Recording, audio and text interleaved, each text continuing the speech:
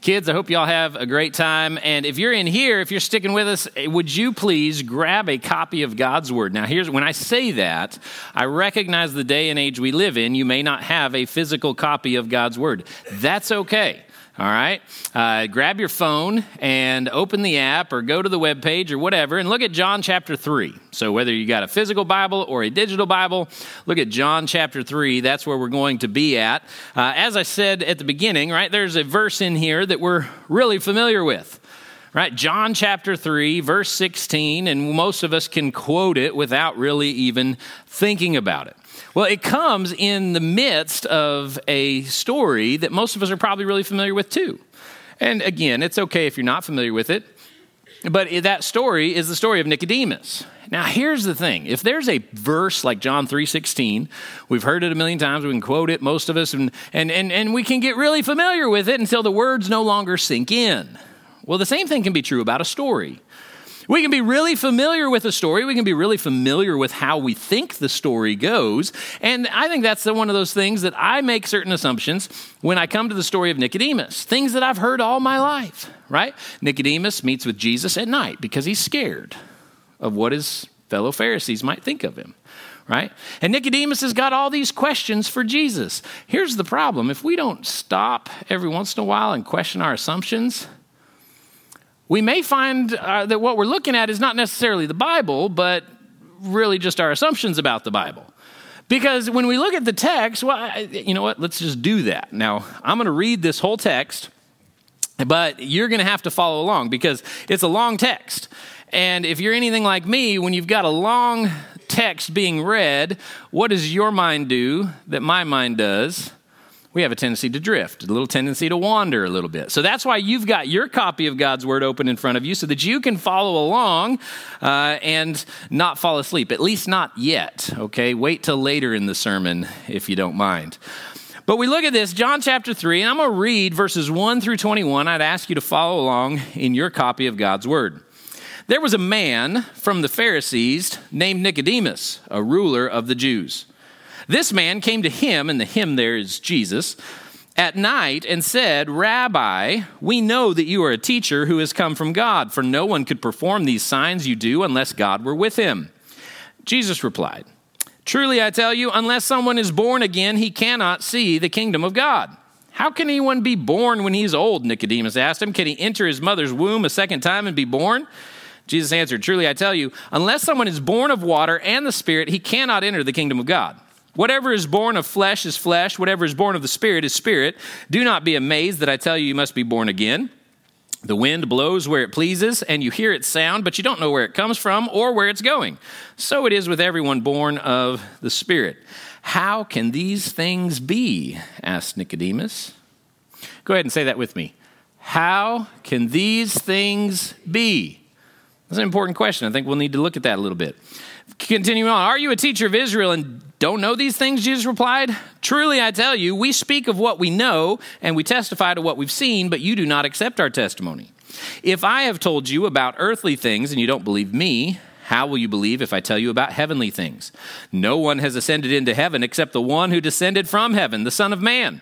Just as Moses lifted up the snake in the wilderness, so the Son of Man must be lifted up so that everyone who believes in him may have eternal life. For God loved the world in this way. He gave his one and only Son so that everyone who believes in him will not perish but have eternal life. For God did not send his Son into the world to condemn the world, but to save the world through him. Anyone who believes in him is not condemned, but anyone who does not believe is already condemned because he has not believed in the name of the one and only Son of God. This is the judgment. The light has come into the world, and the people loved darkness rather than the light because their deeds were evil. For everyone who does evil hates the light and avoids it so that his deeds may not be exposed. But anyone who lives by the truth comes to the light so that his works may be shown to be accomplished by God." All right, so there's things that we can know about Nicodemus just based on that text. First, he's a Pharisee. Second, he meets with Jesus at night. But you know what we don't see in there? We don't see any statement of the fact that he's meeting with him at night because he's afraid of what the other Pharisees might think. As a matter of fact, some scholars say that the reason Nicodemus meets with him at night is so that he can actually get answers to his questions. In that culture, in that day, oftentimes public questions were a means of testing somebody. They were a means of besting them kind of in open public forum debate. And so Nicodemus, by coming to him at night, is signaling to Jesus that he's just curious. He genuinely wants to know. He doesn't want to start a fight. He just wants to know more. Now, it doesn't ultimately matter, but if we make that assumption, then we also have to question, if we question that assumption, then we also have to question, is Nicodemus coming asking any questions at all? He doesn't. All right, look at the text. He comes and all he says is, hey, we know that you are a teacher who has come from God. There's no question mark. He's not asking a question. He's making a statement. The questions don't start until Jesus starts speaking. Nicodemus doesn't come to Jesus because he's scared. He doesn't come to Jesus because he's got a question. He comes to Jesus because he's curious. He wants to know more. And Jesus starts talking, and Nicodemus gets confused really quick. Nicodemus says, Jesus, you're a teacher from God, and I know that. And there's certainly some of the conversations being left out. John hasn't recorded every single thing that's been said. Maybe Nicodemus did come with questions first off, but just going off of the text, it looks like he just comes and makes this statement, and then Jesus says, unless someone's born again, he cannot enter the kingdom or see the kingdom of God. Well, what's that have to do with the price of tea in China? All that Nicodemus wanted to do was say, hey, this is what I know about you. And by the mere fact that he is introduced as a Pharisee, we know that there's a lot that Nicodemus knows. But Jesus takes the conversation where it needs to be, not necessarily where it starts. Jesus knows that Nicodemus needs something that every single one of us needs, and that's salvation. All right, last week we talked about worship, and we talked about how even though that's not what jumps to our mind, that's really Jesus is digging into that issue of worship there in John chapter 2, showing us what it means. Today in this text, what we see is this issue of salvation. What does it mean to be saved? The problem is a lot of times, just like those stories, just like Nicodemus's motivations, we assume that we know what we're talking about when we throw out a word like salvation. And usually what we mean by salvation is raise your hand, pray a prayer so that you can go to heaven when you die. Brothers and sisters, that's not the perspective on salvation that we get from John chapter 3.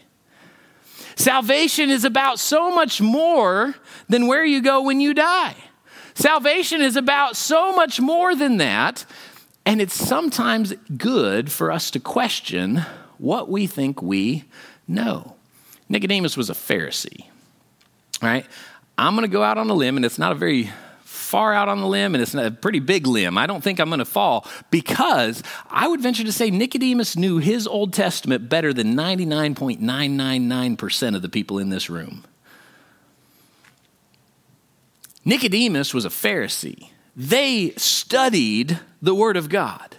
They knew their Old Testament inside and out.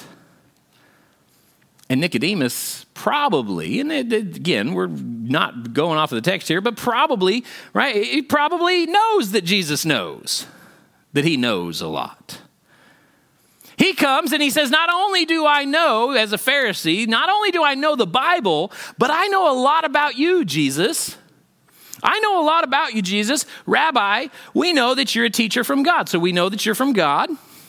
We know that you're a teacher, for no one could perform these signs unless God were with him, right? Nicodemus understands something about Jesus that many people today don't seem to grasp, which is that Jesus did not come to be a miracle worker. There were a bunch of deaf people and blind people and sick people who Jesus never healed. If the point of Jesus' ministry was to come and do miracles, then we could say it's a failure. Because he wasn't able to heal everybody, he didn't take care of all of the problems that people were facing. But Nicodemus grasps a really important truth, one that I think we ought to grasp as well. The point of the miracles that Jesus does are not to be ends in themselves. They're to validate the message that he's proclaiming. The point of the miracles is so that people would recognize if he can do that, then we better listen to what he says. Nicodemus gets that. So here we have Nicodemus, a Pharisee who knows the Bible better than just about anybody else.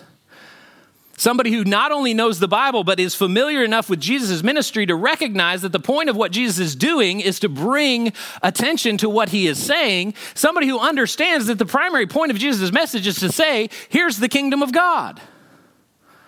He gets it. So why does Jesus then say, you've got to be born again?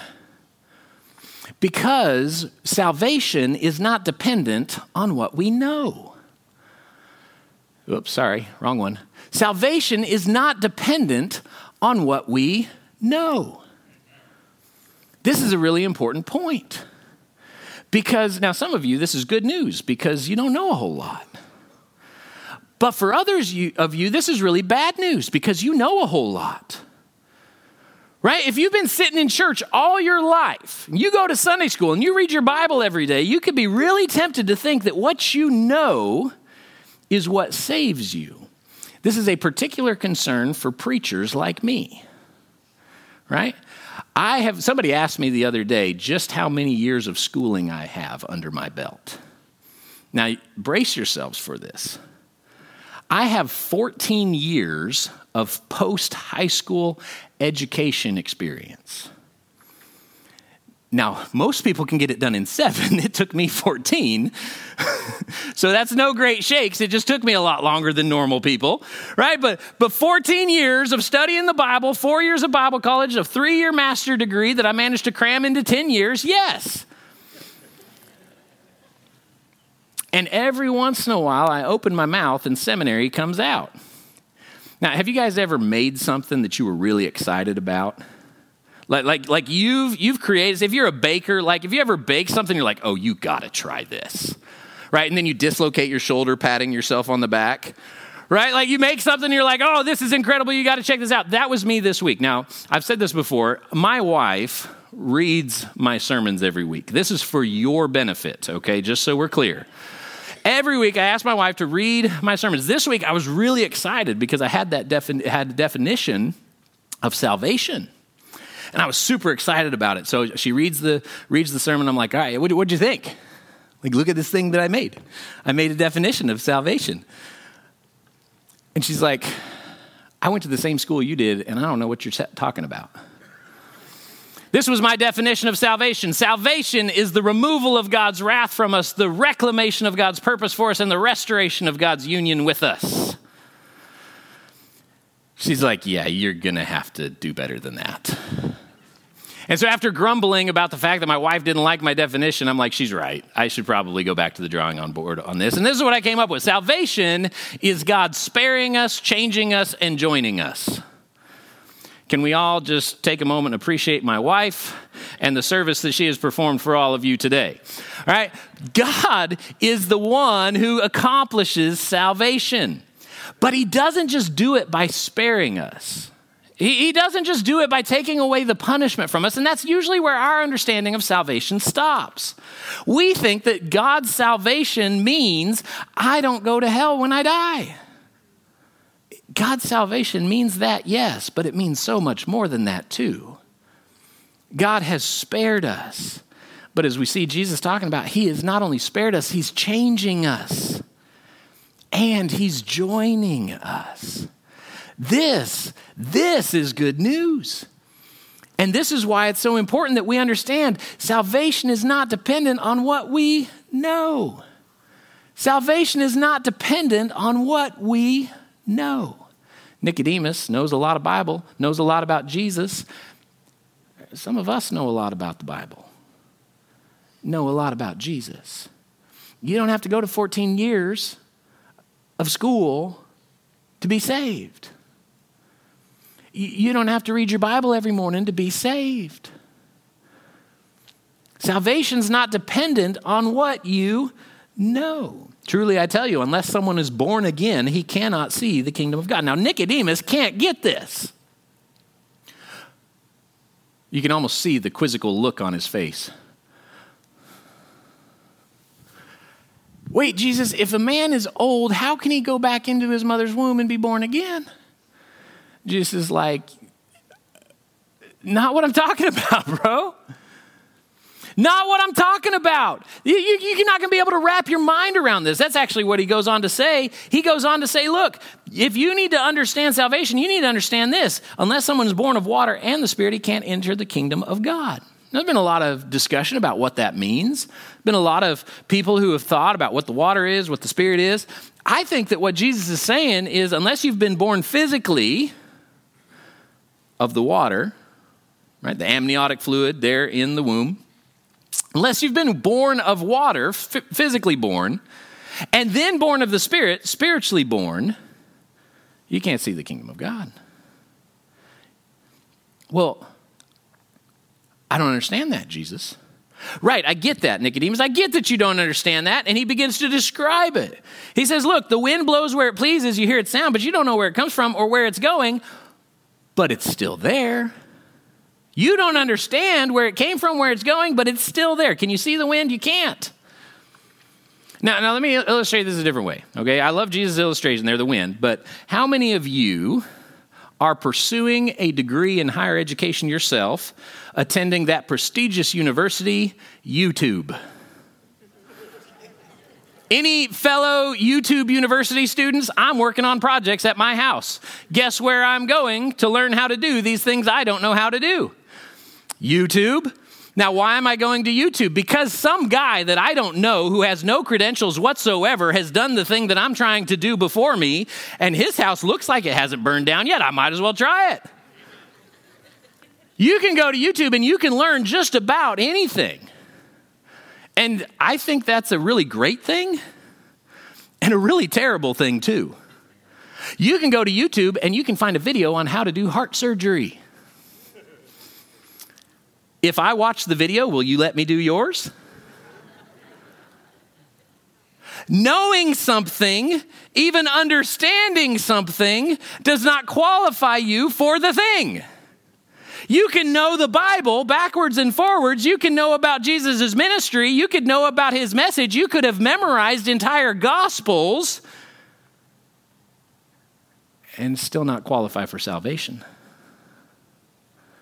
Salvation is not dependent on you. It's not based on what you know. This is really good news for us. It's also good news, we'll talk about it a little later, it's also good news that salvation is not dependent on what you do. It's not dependent on what you know. It's not dependent on what you do. So, okay, what is salvation dependent on then? Well, that's what Jesus is trying to point out. Right? He says, the wind blows where it pleases. You hear it sounds. You don't know where it's coming from, where it's going. So it is with everyone born of the Spirit. How can these things be?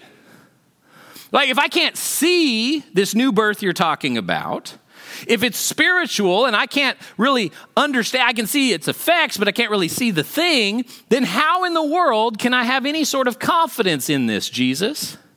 If salvation's not dependent on what I know, if salvation is not dependent on what I do, then what in the world is salvation dependent on? Jesus. Now, punctuation matters too. While I'm being a nerd, I might as well just be a nerd all the way. And I forgot, can anybody spot the typo up there? So you'll see that after salvation depends on Jesus, there's a period there, right? That's really good. Good catch, by the way. I didn't have that there in the first service.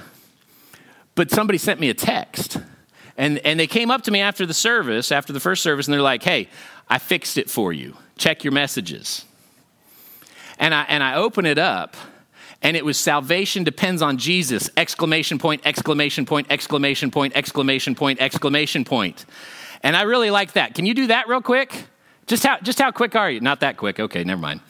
Right, but this is, punctuation matters, y'all. If salvation doesn't depend on what I know and it doesn't depend on what I do and it depends on Jesus, then there is every reason for me to rejoice in that. There is every reason for me to be excited about this. And Jesus makes this point to Nicodemus in a really strange way. Most of us familiar with the story of Nicodemus. How many of you know the story that Jesus references next? Look at this. He says, look, I've come from heaven. This goes back, John 1. He talks about the Word being with God. The Word was God, right? He talks about the Word taking on flesh and dwelling in our midst, right? That's this Jesus we're talking about. I've come from heaven. I've told you these things. You need to believe me. But then look at verse 14. Just as Moses lifted up the snake in the wilderness, so the Son of Man must be lifted up. What snake? What wilderness? We need to go back to Numbers 21. And here's what I'm going to make you do. I don't normally do this. Kamar would be so proud of me. I'm going to make you turn to a second passage in your Bible. Turn to Numbers chapter 21, because this is one that you may not be as familiar with. Numbers chapter 21, and we're going to be looking beginning in verse 4. But what Jesus is doing is he's saying to Nicodemus, look, you're a teacher of Israel. You should know this. You should already understand this. And then he cites as the reason he should know that, this particular story. Numbers chapter 21, beginning in verse 4. Then they, the Israelites, set out from Mount Hor by way of the Red Sea to bypass the land of Edom. Now, this is the wilderness wanderings, right? This is Israel. They've left Egypt. They've left slavery. They're going to the promised land, right? That's the setting. And along the way, they act just like you and I would act if we were wandering in the wilderness for 40 years. Basically saying, are we there yet? Why have you led us up from Egypt to die in the wilderness? There's no bread or water. We detest this wretched food. The Lord sent poisonous snakes among the people. This is why we shouldn't be complaining. Sent poisonous snakes among the people, and they bit them so that many Israelites died. The people then came to Moses and said, we have sinned by speaking against the Lord and against you. Intercede with the Lord so that he will take the snakes away from us. And Moses interceded for the people. Then the Lord said to Moses, make a snake image and mount it on a pole. When anyone who is bitten looks at it, he will recover. So Moses made a bronze snake and mounted it on a pole. And whenever someone was bitten, he looked at the bronze snake and recovered. All right, so Jesus is saying to Nicodemus, just like that. He uses those words, just like that. Just as Moses lifted up the serpent in the wilderness, so the Son of Man must be lifted up. How come you didn't understand this, Nicodemus? Now, let's step back a little bit. How many of us would have got it? How many of us would have looked at Numbers 21 and been like, oh, we're waiting for Jesus to be lifted up just like the snake was lifted up? Probably not. And we didn't know the Old Testament nearly as well as Nicodemus did. But nonetheless, the point holds true. Israel, God says over and over and over, you weren't saved because you were the greatest of the people. You weren't saved because you were the most obedient people. No, you were saved because you were the least among the people, the most stubborn, the most pig-headed people. I gave you grace you did not deserve. Do you think the Israelites didn't understand that? Oh, they absolutely understood that. They absolutely understood that God, in choosing them, had not recognized any sort of quality in them. And yet, just like you and I, oftentimes they would get that backwards. They would think that maybe God loved them because they did all the good things. No, God loved them and called them to do the good things. Nicodemus knows this story, but he doesn't know the point yet. See, the point is this. Jesus says, just as Moses, when Moses is in the desert leading the people of God and they complain and cry out, and then the serpents come, and that's the punishment of God coming on the people of God. Moses intercedes on their behalf before the Lord. Guess what Jesus does for us? Intercedes on our behalf before the Lord. Now, God doesn't say, Moses, go back to all of the Israelites and tell them to make their own bronze snake and put it up on their own pole. No, he tells Moses, you do the work. Moses does the work. And guess what Jesus is saying? I'm going to do the work. Jesus does the work. And as a matter of fact, the only contribution that Israel makes to their salvation is to look.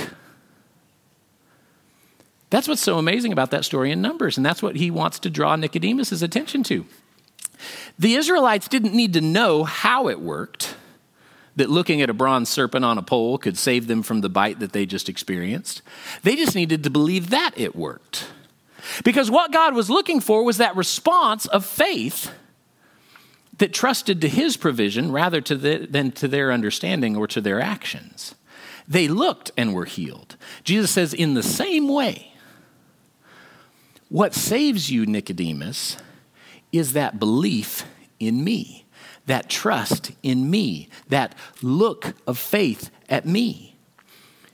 Just as Moses lifted the snake up in the wilderness, so the Son of Man must be lifted up, so that everyone who believes in him may have eternal life. Salvation doesn't depend on what you do. It just depends on that look of faith. That is literally the least that you can contribute to your salvation. The least you can do, short of doing nothing, is just to believe. And that's what Jesus says is all that God requires. Believe, look at the Son of Man lifted up, you will be saved. Salvation depends on Jesus. Period, exclamation point, exclamation point, exclamation point. This is good news. Now, did you catch what else it said there? What happens when the Israelites look at the snake? They're healed. And then they proceed to wander some more and whine some more and die. Now, what happens when we look at the Son of Man lifted up? If anyone believes, he has eternal life. When does that eternal life start? Now. Now, this may seem like a pointless exercise, right? If something lasts forever, does it really matter when it started? Yeah, it does. Because so many of us as Christians live as if our salvation only applies after we die. We assume that this eternal life is going to start once we die. Do you see the inherent contradiction in that statement? If you're waiting to die for eternal life to start, you don't understand what life is. And you certainly can't understand what Paul says when he says, "O death, where is your sting? O grave, where is your victory?"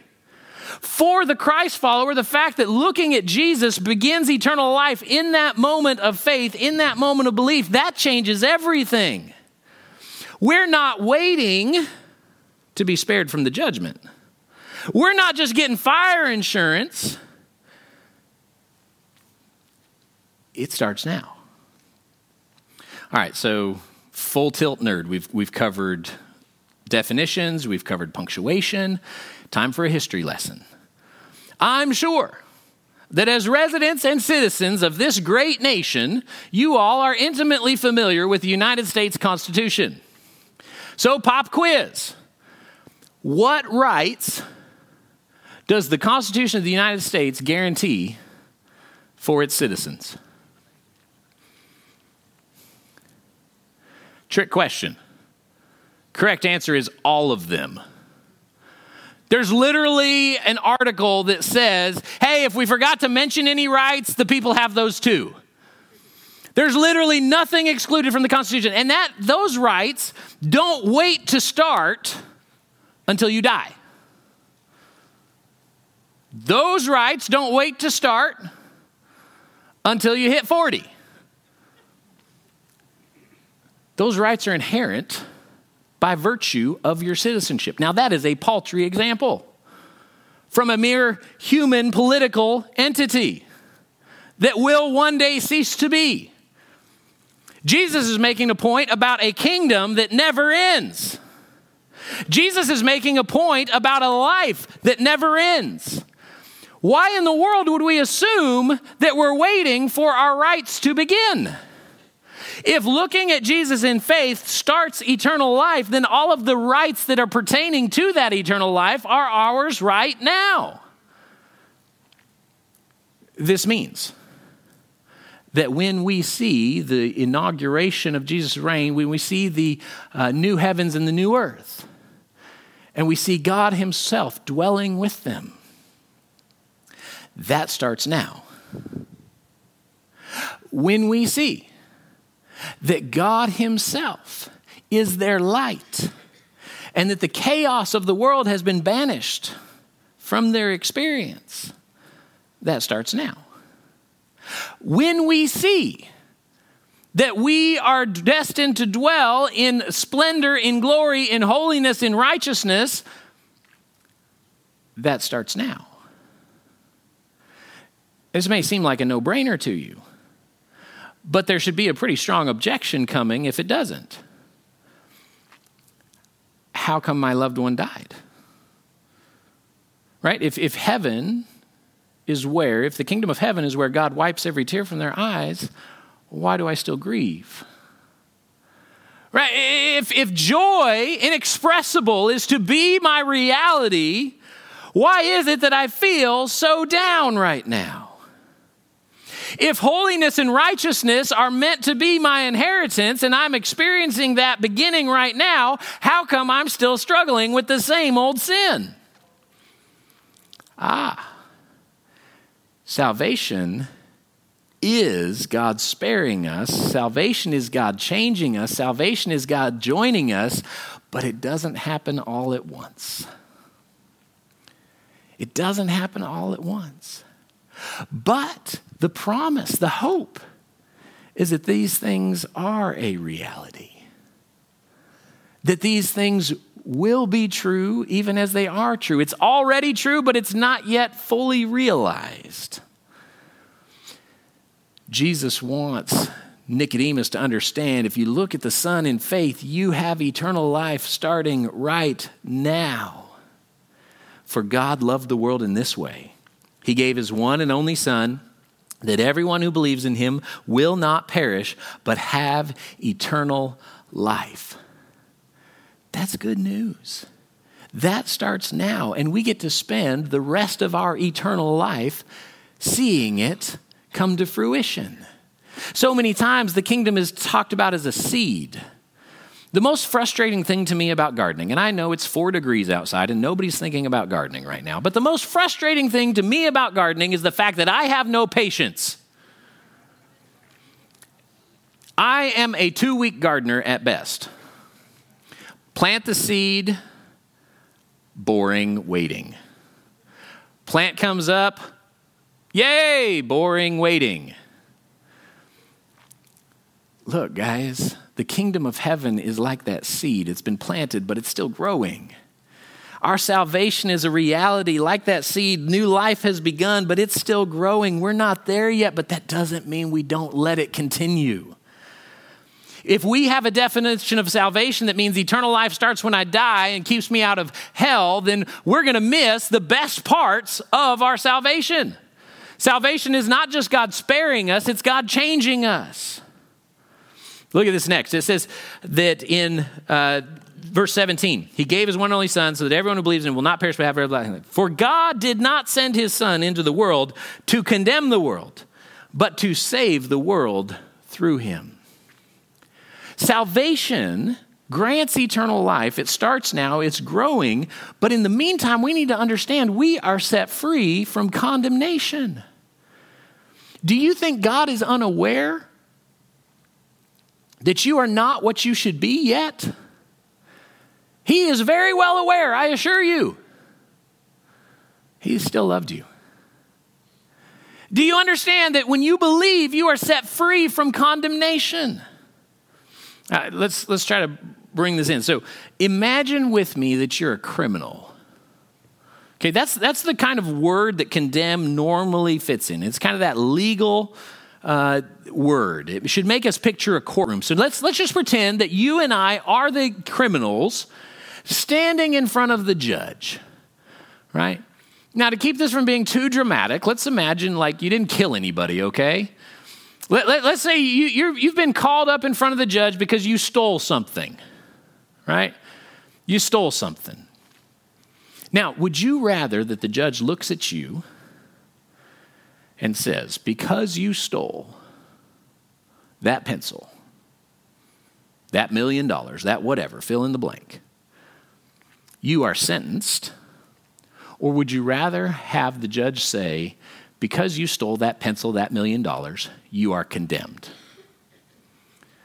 See, we use those words often interchangeably, but they're really important that we understand exactly what's going on. For a judge to sentence somebody means a description of their punishment. Right? When we're describing a punishment, then we can kind of wrap our heads around it. To be sentenced is like, okay, I got 100 hours community service. Wasn't even that nice of a pencil, doggone it, right? I got 100 hours of community service. I got 5 years behind bars, right? I've been sentenced. I know what my punishment is. He uses the word condemn. To stand condemned doesn't deal with the punishment. It deals with the guilt. It deals with the person, not the penalty. To be condemned is to recognize that whether I stole a pencil or $1 million, I am morally guilty as a thief. To condemn somebody is to pass a moral judgment on them. And Jesus says that salvation frees us from that. Salvation frees us from condemnation.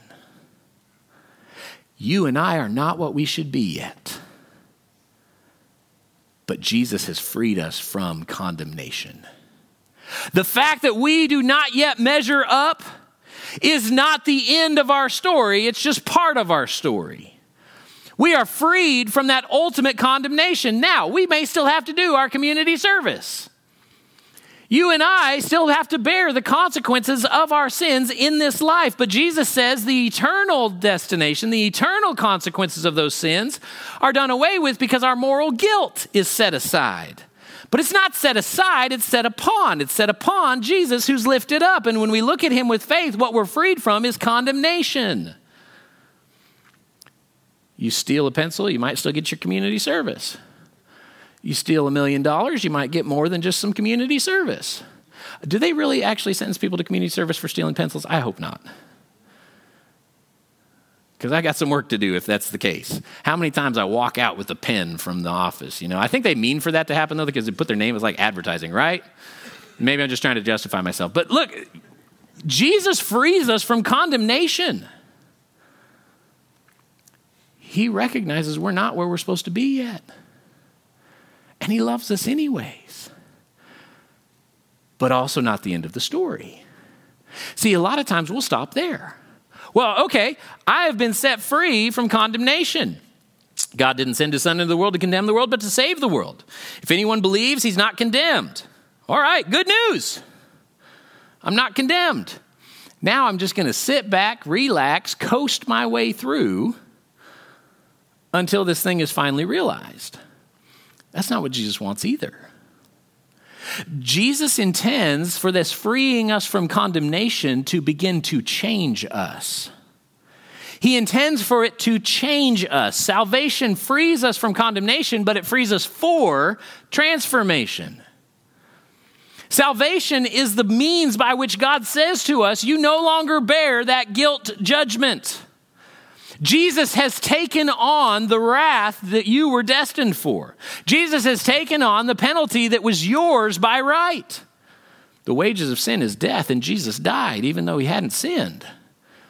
He did that for you. He did that for me, but he didn't do that so that we can just keep doing the thing that put him there. He didn't do it so that we could just continue to walk the exact same way we did before we got our fire insurance.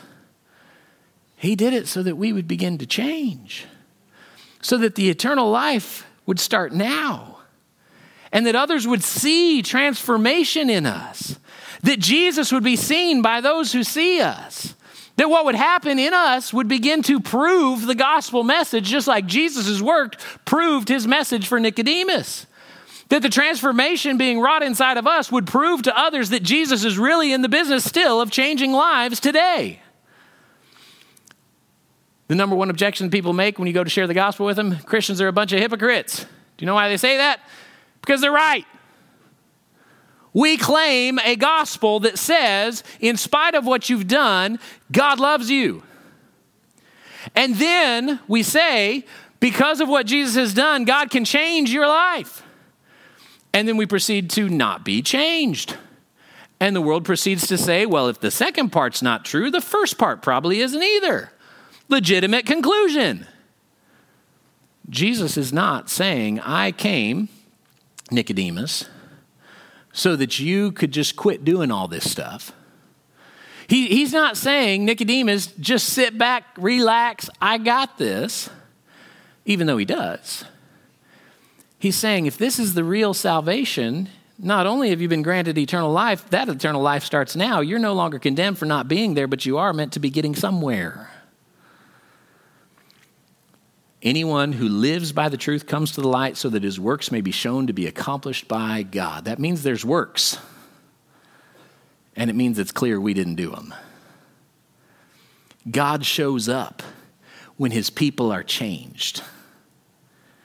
God saves his people in order to change them, in order that the world might see him through them. This is an essential part of the gospel message that we have lost. There should be something unique about us. There should be transformation taking place in us because of who Christ is and what he has done. Nicodemus needs to understand you're not saved because of what you know or what you do, but being saved, you will be changed.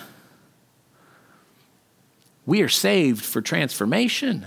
We are freed from an old way of life that demanded that we wring pleasure out of every single moment possible before we die because this is all we get. It's our only hope. We are freed from that way of life to a life that now says, from here until forever, God is with me. From here until forever, what matters most is that he would find pleasure in me. God is most glorified in us when we are most satisfied in him, said John Piper. And it's so true with Scripture. When we show the transformation that's been wrought in us, God is pleased. But more than that, God is with us in such a way that other people can recognize it. What happens when a Christ follower sins is not condemnation. What happens when a Christ follower sins is a breaking of their experience of fellowship with God. That's when we talk about grieving the Holy Spirit. We talk about sickness and sin that leads to death. Over and over in the New Testament, you find these things, and we don't have categories for it because we've made salvation just about what happens when we die. And Jesus' point is, what happens when you die is important. It's vital. I will grant eternal life. Don't worry. But something's meant to change now. It's meant to reflect different today. God will work through his people. And the world will know that we have been changed. Brothers and sisters, what's the case for us? For you, for me, where are we at in that?